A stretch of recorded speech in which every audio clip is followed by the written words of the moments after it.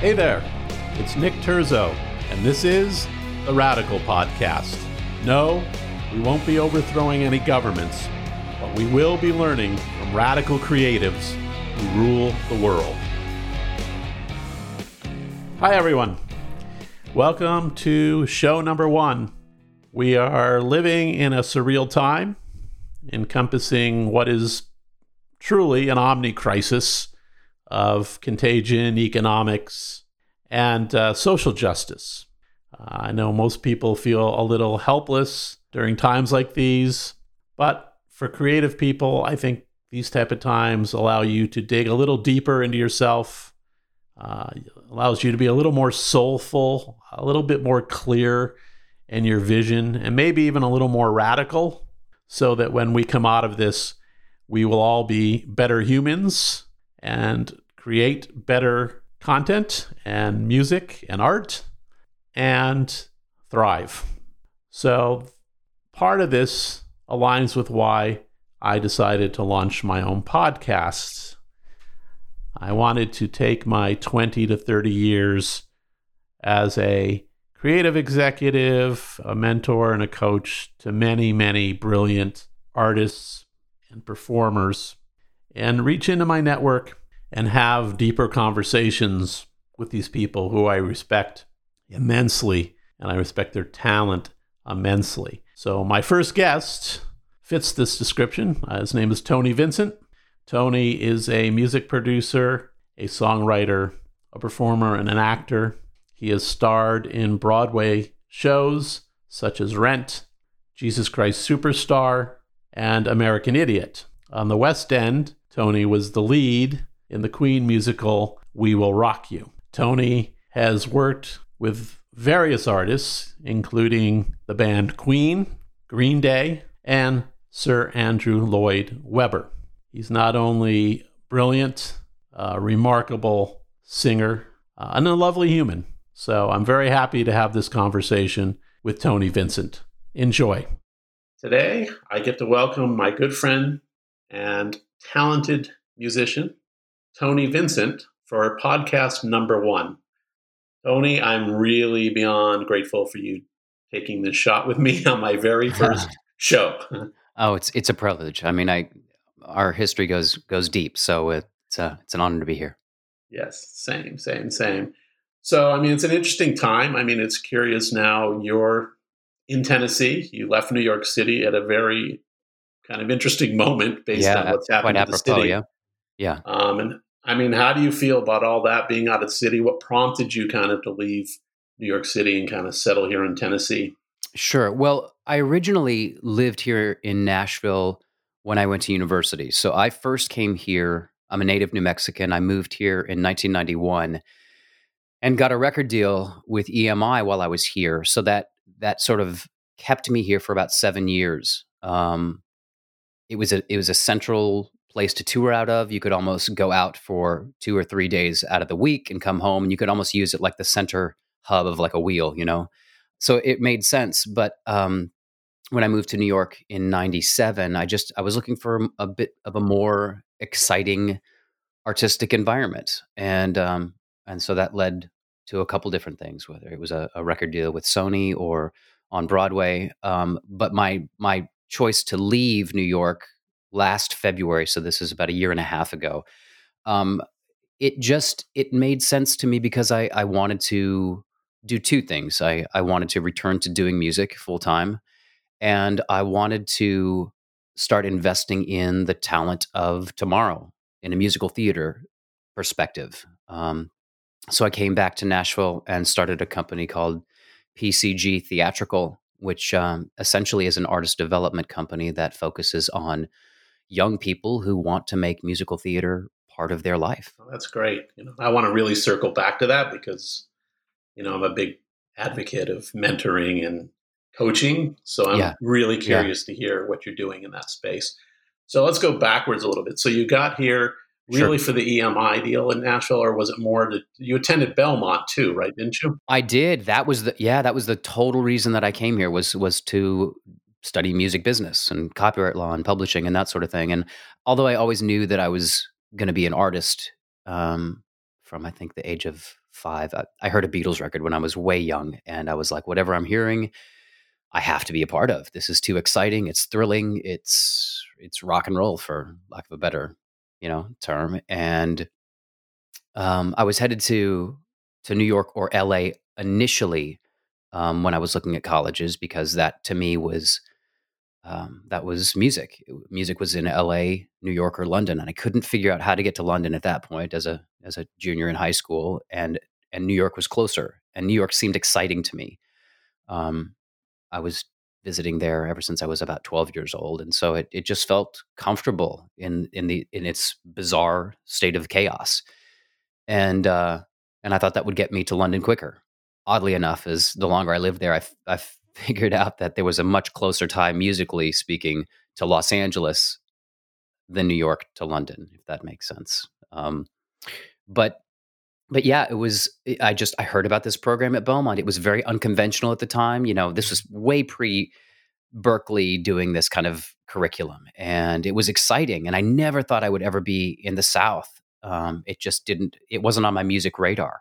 I mean, obviously, Music City, USA was, but it was exclusively country music, and that was about as far as I ever, wanted to be. So when you're talking to somebody who's been really English and Britpop influenced, country music doesn't even touch that kind of genre. And so, the South was never on my compass until I heard about this program, and it was amazing. It was amazing because it was unlike anything else that was out there. The faculty was fantastic. It was a really small school at the time. I think there was maybe, gosh, there was under 3,000 kids there living on and off campus. So it was a real intimate kind of situation, and I was able to glean a ton of music knowledge on the academic side of things, on the business side, and I was able to use their studio in the middle of the night as a freshman to do an EP that wound up catching the attention of EMI. Yeah, it's definitely a world-class program. If people listening don't know about Belmont University, it's certainly one of the best. Yeah, and now, oh my gosh! I mean, I've had a chance to tour the campus, and this is, 24, 27 years later after I attended, and it is epic. It is absolutely spectacular. I think the tuition is probably 5 or 6 times than what I was paying at the time. It's But spectacular too. but also, yeah, that's spectacular on your bank statement. Yeah, but it's great. I mean, the faculty is still Yeah, spectacular. indeed. So, question kind of coupled with that, because I'm kind of Yeah, curious. This kind of goes a little sideways, but as your parents kind of walked you through all this, you're kind of like, man, I'm hungry. I want to go to New York or London. I want to be an yeah. artist. What type of advice or like how supportive were they of you kind of taking like this path of like an artist?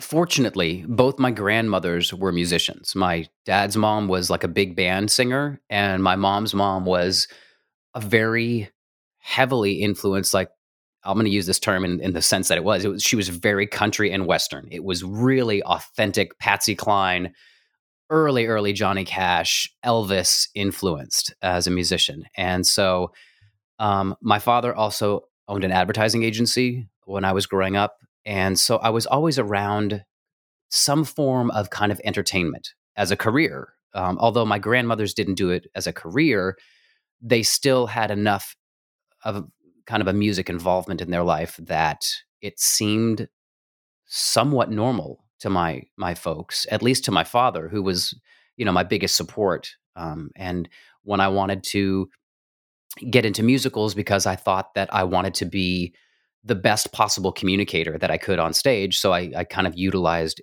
every outlet that I could, whether it was like a battle of the bands at high school or, church choir or whatever that platform was. Because at that time I had no filter of like what was cool and what wasn't. It was just like, I just want to perform and I don't care what avenue that is. And so, um, it made sense to kind of experiment in all these different things. And my father was like a big stage mom, and he would take me to rehearsal and take me to band practice. And he helped get me my first drum kit when I was 7 years old, and I mow lawns, and he sort of met me halfway, and I bought my first Yamaha DX7 synthesizer when I was young, and I started to get into programming and that sort of thing. So he's always been a huge support. So it wasn't very bizarre that I wanted to be an artist. However, when I make the decision, at least to kind of look at colleges, that was like well, you have to get a real degree.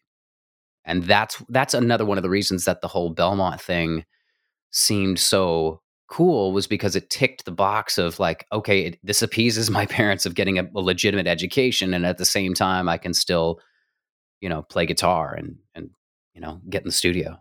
That's fantastic. I love a family that supports like that. That's Gosh, me too. brilliant. Me too. Brilliant. I'm really fortunate for sure.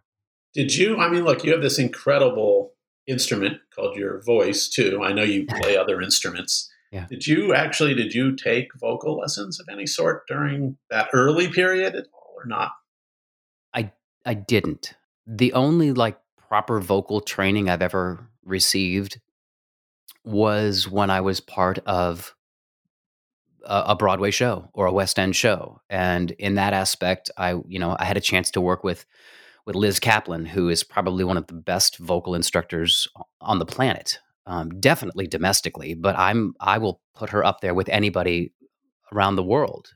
She's worked with ridiculous talent, from Taylor Swift to Bono to, I mean, you name it. There's a chance that Liz has worked with them, and I wasn't a real big believer in vocal coaching, or at least vocal study, because I thought that the Beatles could teach me everything. I thought that Lennon and McCartney and Roland Orzabal, Tears for Fears could teach me how to sing, and they did. And I kind of, in a way, arrogantly, naively, and sort of pompously prided myself that I could sing really, really well, and never took a vocal, you know, class. However, I'll tell you, when I was part of American Idiot, which was Green Day's show on Broadway, and Liz Kaplan was our kind of vocal. Mm, Not vocal director, because that wasn't the hat that she wore, but she was like our vocal maintenance contributor. So she helped cast members who were suffering vocally, from fatigue to repair to post surgery kind of stuff with their voice. And it was like, boy, I was so wrong in when you find that one vocal teacher who can totally support what you already do naturally. It's transformative, and I'm kicking myself that it took me 29, 33 years to ever experience someone definitely of that caliber. They're no joke. But even as a young person, I'm a big believer, especially because I teach performance and I teach young people how to communicate on stage. I would have given my right arm if I would have known what I know now.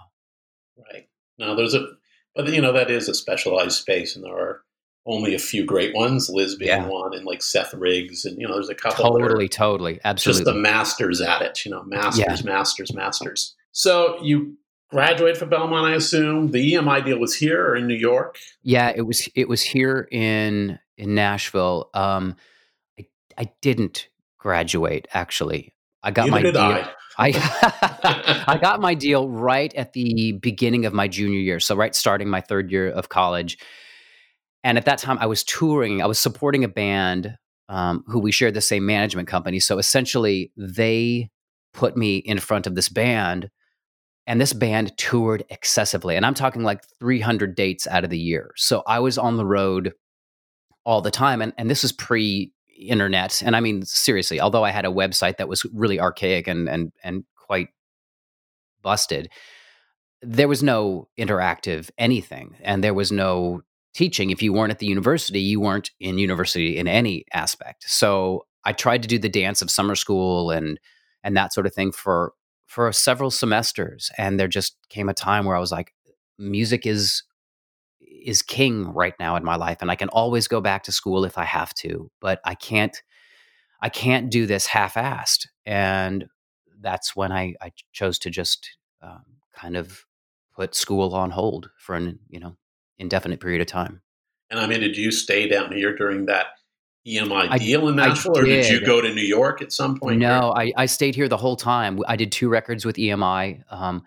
We had some pretty significant radio success. I think we had 6 number 1 Billboard radio songs. But in that time period, Nashville is still kind of an anomaly because it's such a songwriting driven community. You can have a career as a songwriter, but I wanted to be around something that was different, something that was really artist driven as opposed to song driven. And I couldn't find that here. And this was 95, 96, 97. So it was still very country-esque here, and it was a very safe environment. And somebody in their 20s, I don't want safety. I want excitement. I want danger. I want, something that is really heavy hitting. And so I wanted to pursue more of a rock-driven sonic soundscape around me, and that's when I moved to New York. And this was early 97, I think February of 1997, and wound up like 3.5 weeks later getting the first national tour of a Broadway show called Rent. And that sort of set me on this sort of rock pop-esque theater journey for 18 years. Although I did continue to write songs and put out records, and I even had a deal with Sony, with Epic, for about a 2.5 period of time before MP3s really took their toll on the majors, Right. And I think I met you. It's exactly maybe, when you and I met. Yep. About that time, right? Right? I think it Head was on 90, because of Andy 98. Tavel. Yeah. Exactly. I think it was 98. Yeah. Yeah. So you come to New York. I mean, you get into a touring company of Rent. Mhm. Yeah. It was Jonathan Larson who wrote that. Is that? Yeah, that's exactly right. And Yeah. is he still alive then, or did he already? No, died? he died right before it went to Broadway. I still think that. Oh, wow. I think he died your fans are going to correct me if I'm wrong. I think he passed away before it even moved or even had the idea to move. I mean, I guess the idea was always to go to Broadway with it, but I still think that it was in its New York Theater Workshop days that Jonathan died, if I'm not mistaken. And I never had a chance to meet him, although I met his parents, who actually are New Mexico natives as well, which was kind of a cool coincidence. That's kind of funky. Yeah. But after 9 months on the road with the show, I was like, wait a minute. I moved to New York. I lived there for a month and then have been spending 9 months on the road.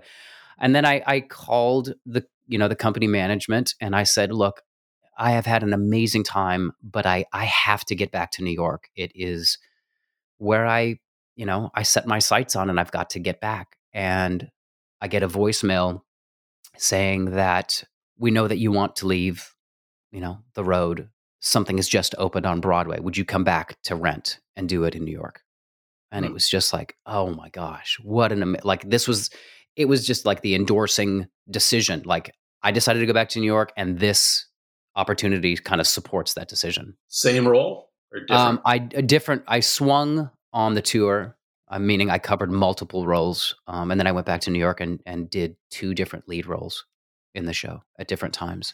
So I have a question because I've spent so much time around music, entertainment, film in LA and New York. Yeah. In Broadway, I'm less kind of versed on how things work. So how did you've had some breakthrough shows and moments.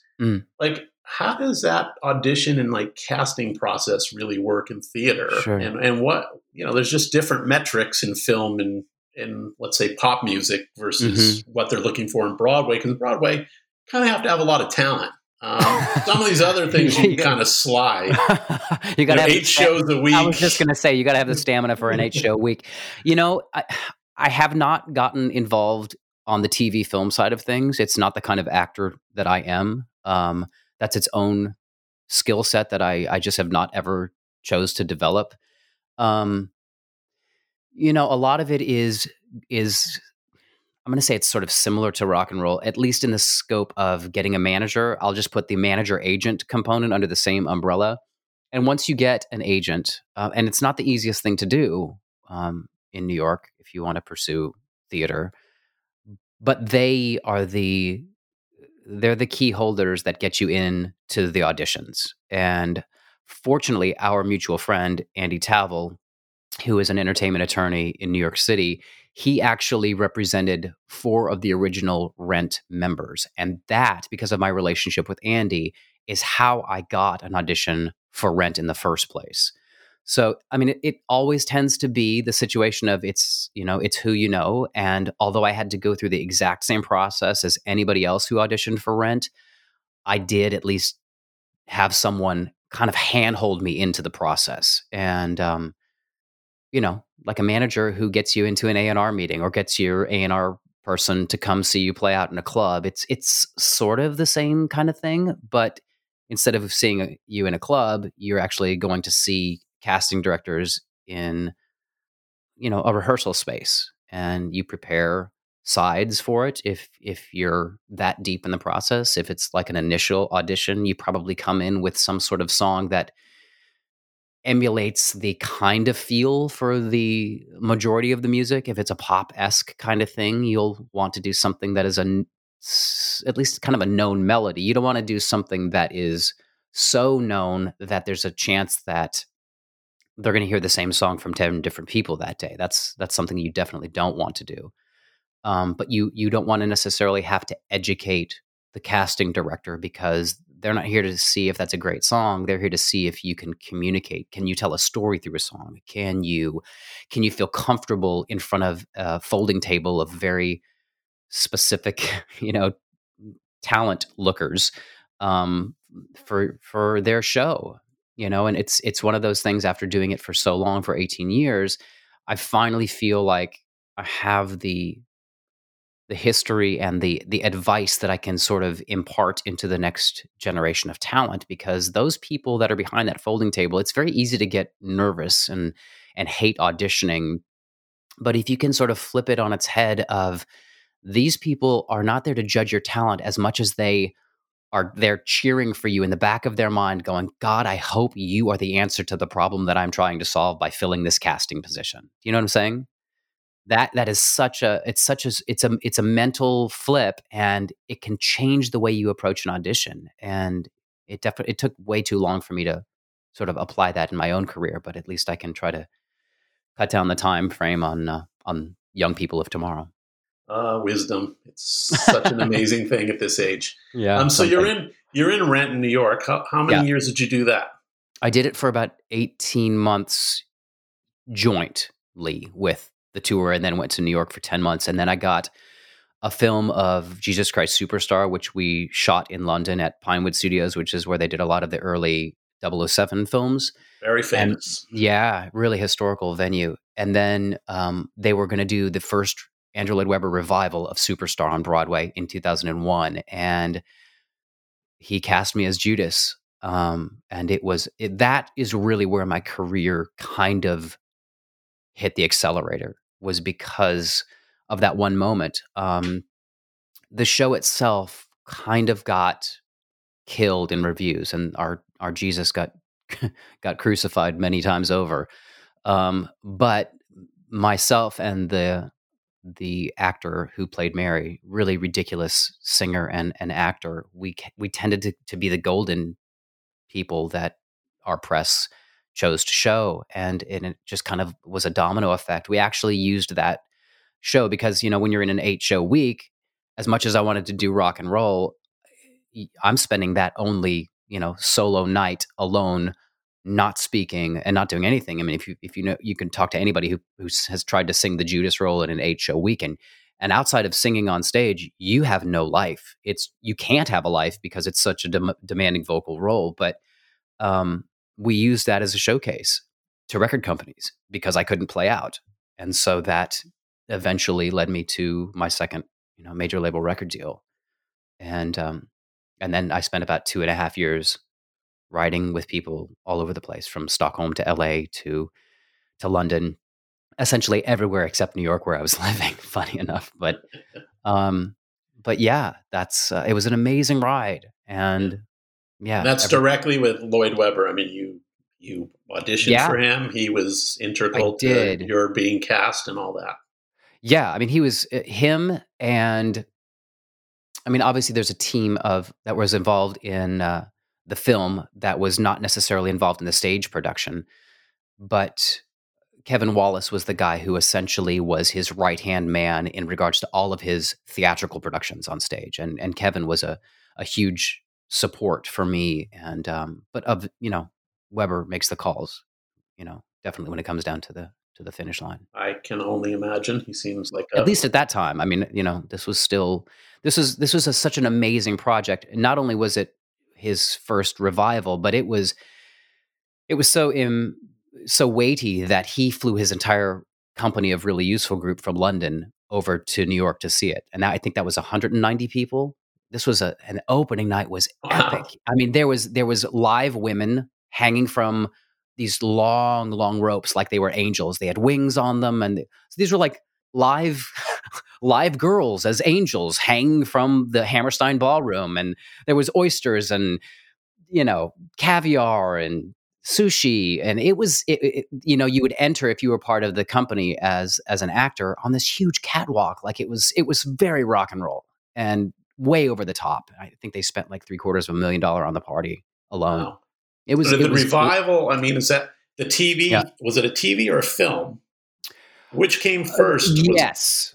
If you want to go back in history, the Brown album, the Jesus Christ Superstar album, was just a rock record. It was a concept album that was never put on stage. And then they did a stage production in London, and then they did it. I think it was 1974 or 6 when they first did a New York production of it.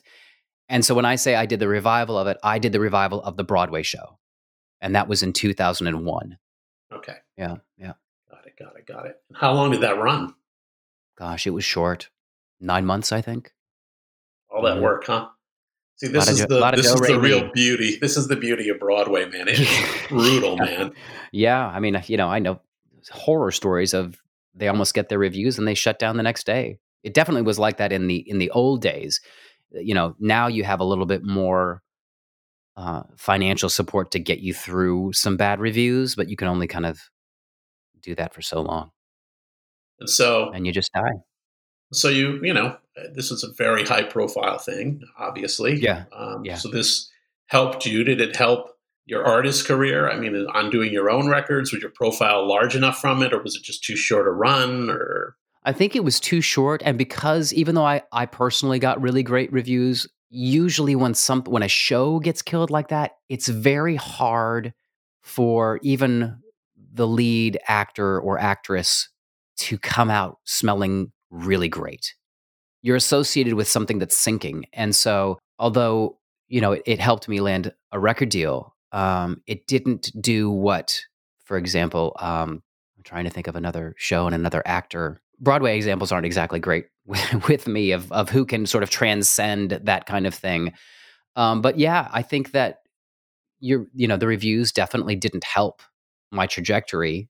And it also, though, for somebody who wanted to do a rock record, the idea of musical theater in itself back then, this was in 2000, was still very safe. It kind of sort of is to a certain extent still, but it's a very fine line of being a legitimate artist in a rock and roll setting and being an actor. It's this strange dichotomy that I think is quite historical of like every movie star wants to be a rock star and every rock star wants to be a movie star. It's like this strange, it's why Johnny Depp is in Hollywood Vampires and why you see all these sort of cameos of rock stars from Steven Tyler to, I don't know. There's a lot more crossover now, but those crossover moments that happen usually are in the pop music genre.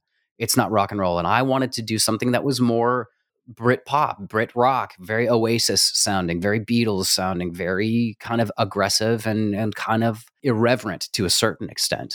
And that, a lot of that probably was because I came from a really conservative home and I just wanted to say fuck you to everything. And I wanted to be out of the box and thought of as intelligent and against the machine in some aspect.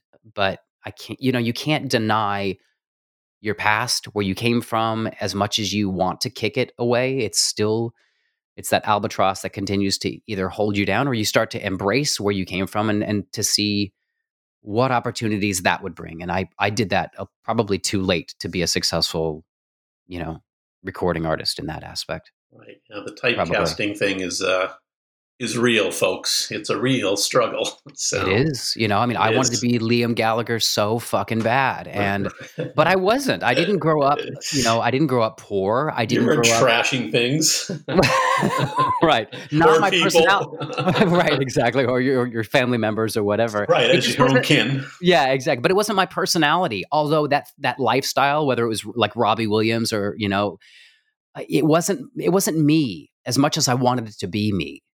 It just wasn't. And that was a hard thing for me to swallow. When I got signed to Epic, they wanted me to be the next George Michael, and I wanted to be the next, Robbie Williams, that guy who was screw the system and kind of do it your own way.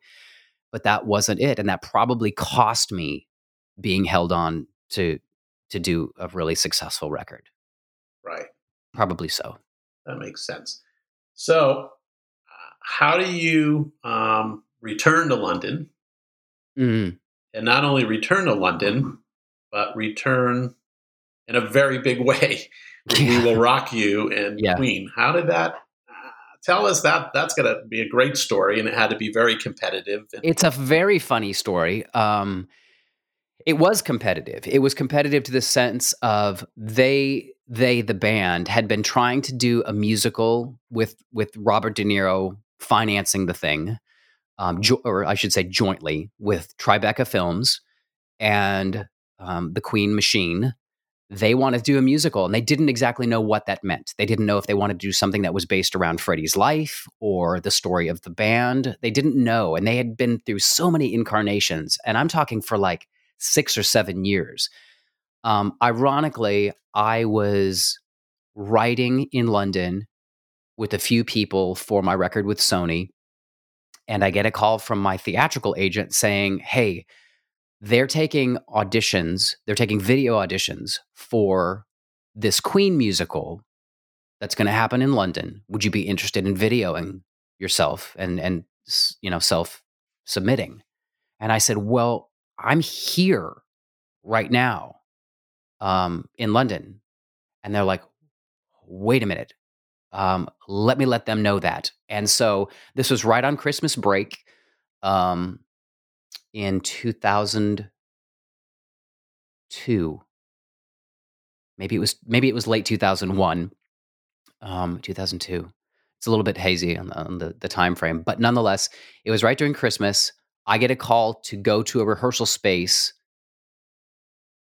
and audition for the music director, a guy named Mike Dixon.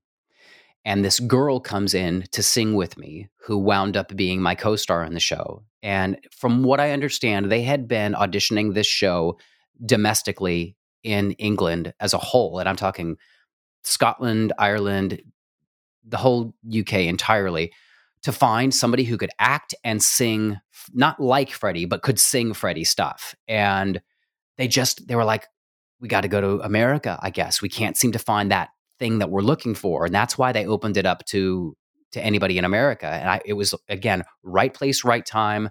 I sing for Mike and I sing with this girl. And then the next day after Christmas, which is Boxing Day, I get called back. That's when my callback was. And I walk into this rehearsal space with the guitar because I was on my way to Heathrow to fly back to New York. And there's Brian and there's Roger looking like he had a great night. And basically the creative team for We Will Rock You. I think Arlene Phillips, who was the choreographer for the show, was there. And I sang, and it was very surreal because the girl that I sang with the day before, or excuse me, the 2 days before, the day before Christmas, it was a really unique sonic blend vocally, and it just worked really, really well. And they heard it, and it was almost a done deal there. Although I didn't get the call for, I think, another 2 weeks, where an actual contract was sort of sent to my agent saying, we want Tony Vincent to be the Galileo for the first company of We Will Rock You. I mean, walking into a room like that, clearly, were you stunned to see Brian and Roger sitting there? It was unexpected, I assume. Well, I'm going to say something that's probably going to be, people are going to roll their eyes. Even though I'm such Go ahead, Liam Gallagher.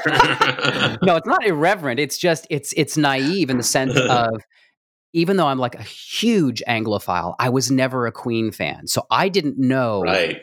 just how fucking huge this band was. I was, I was into Radiohead and I was into Manson and alternative bands, and Queen it came a little before me in the sense of their radio success. And at that time, I was listening to pretty heavy metal.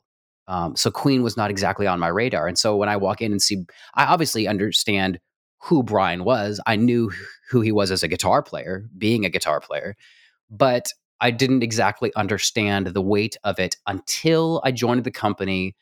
And then I was asked to perform with Queen on several occasions publicly, including Queen Elizabeth's 50th anniversary on the throne from Buckingham Palace. And people have to That understand the context of this too. I want to get to that because that's like a mind blowing. that was event. the longest, shortest 7 minutes of my life. And I do want to talk about that, but I think for listeners to put it in context, there was no Queen movie, there was no Adam Lambert at this time, Right.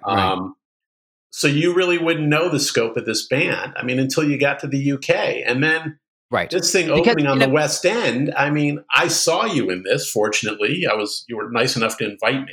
I saw you perform in this. You were remarkable. Thanks. And the intensity and the energy around this band there, it's just stunning. It was stunning. The thing that I learned as I spent a lot of time with Brian and just sort of the Queen hierarchy, for lack of a better word, I realized that in America they were big, but globally they were bigger than the Queen herself. They were a movement that didn't ever die. And in America they had radio success, but they weren't like royalty where they were everywhere else on the planet. So I was really caught by surprise, which is probably a great thing because I didn't go in thinking that, oh my gosh, I'm singing in front of Tom York this morning. You know what I'm saying? It wasn't that. It was like, oh, I'm going to another audition for a musical that, oh shit, could actually bring me to London. That was exciting to me. It was the fact that I was actually maybe going to get to live in London, which was my dream from a young boy. That was my excitement. It wasn't that I was going to be in a musical on the West End because it was rock and roll to me. It wasn't theater. So the fact that it was honest music, it was rock and roll and pop music that I would be singing, that was exciting. But it was, to me, it was London.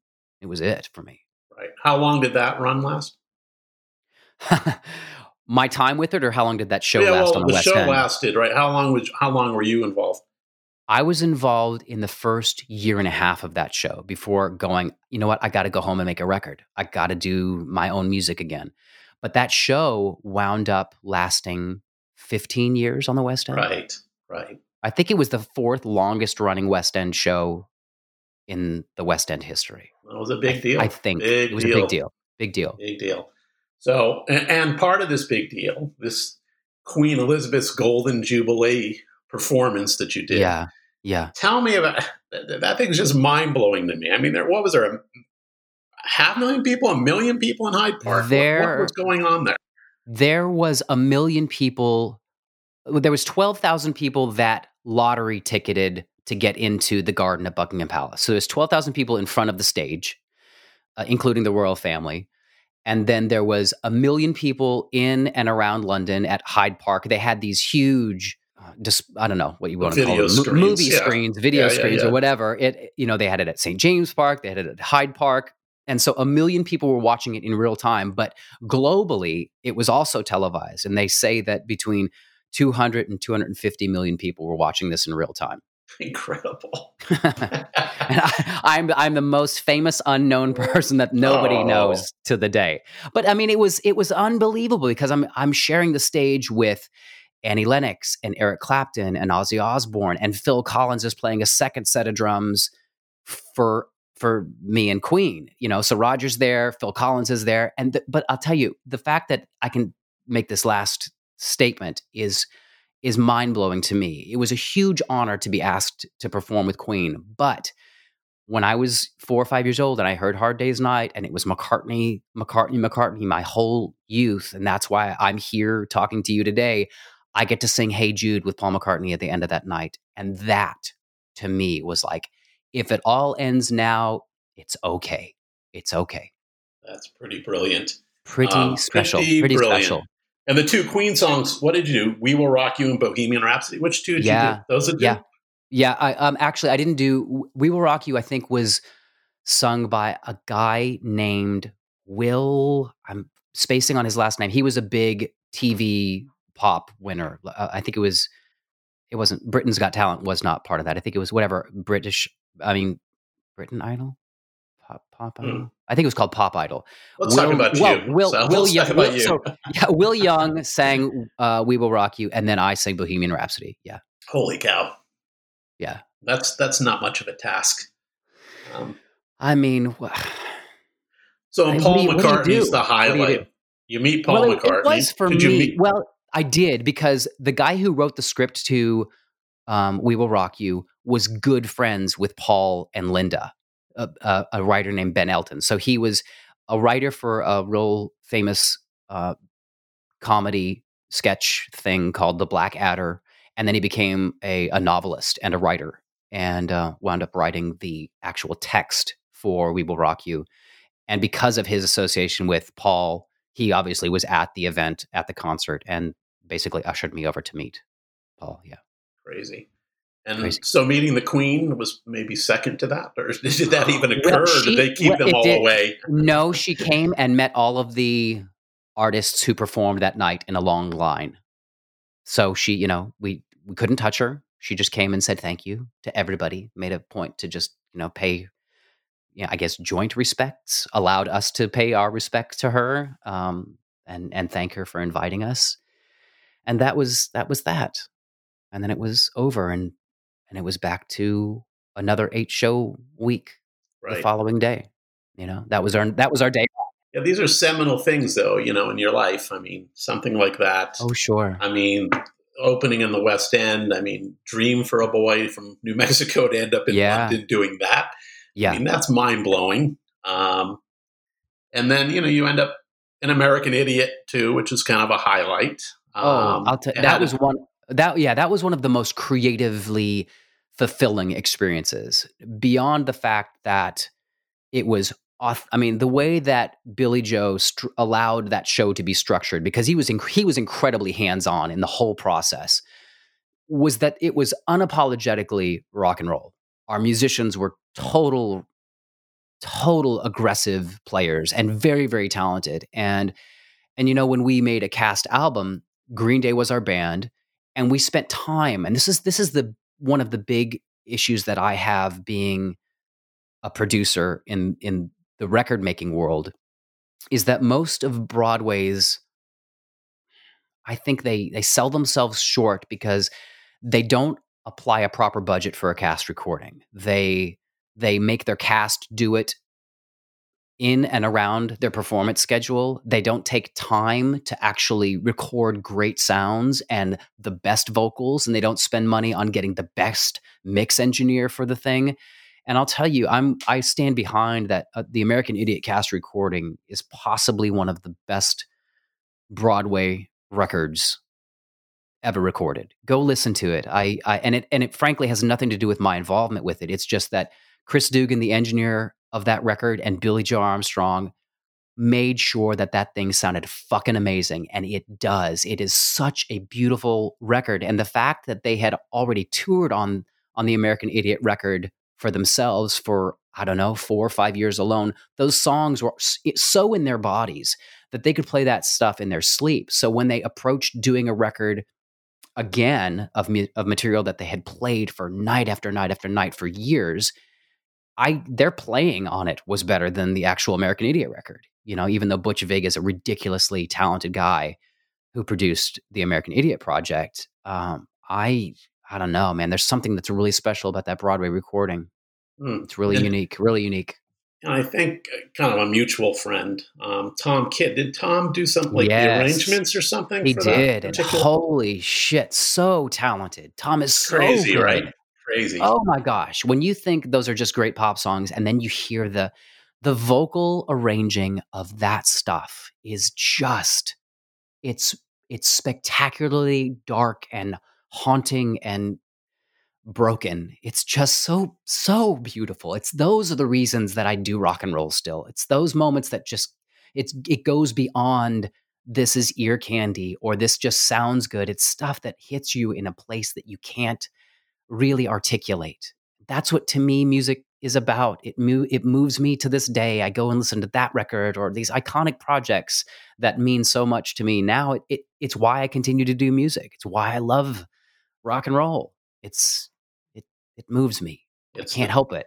I love that. Love the passion, my friend. So we're kind of getting down on time, so I'm just going to kind of loop around here. You have two beautiful children. You shared some photos this week, which I loved. And let's just, as we kind of exit here, why don't you give some information regarding PCG Theatrical and how they can find you and kind of what it offers up? Sure. It's very easy to find us, pcgtheatrical.com. And that's P as in Peter, C as in cat, G as in go, theatrical.com.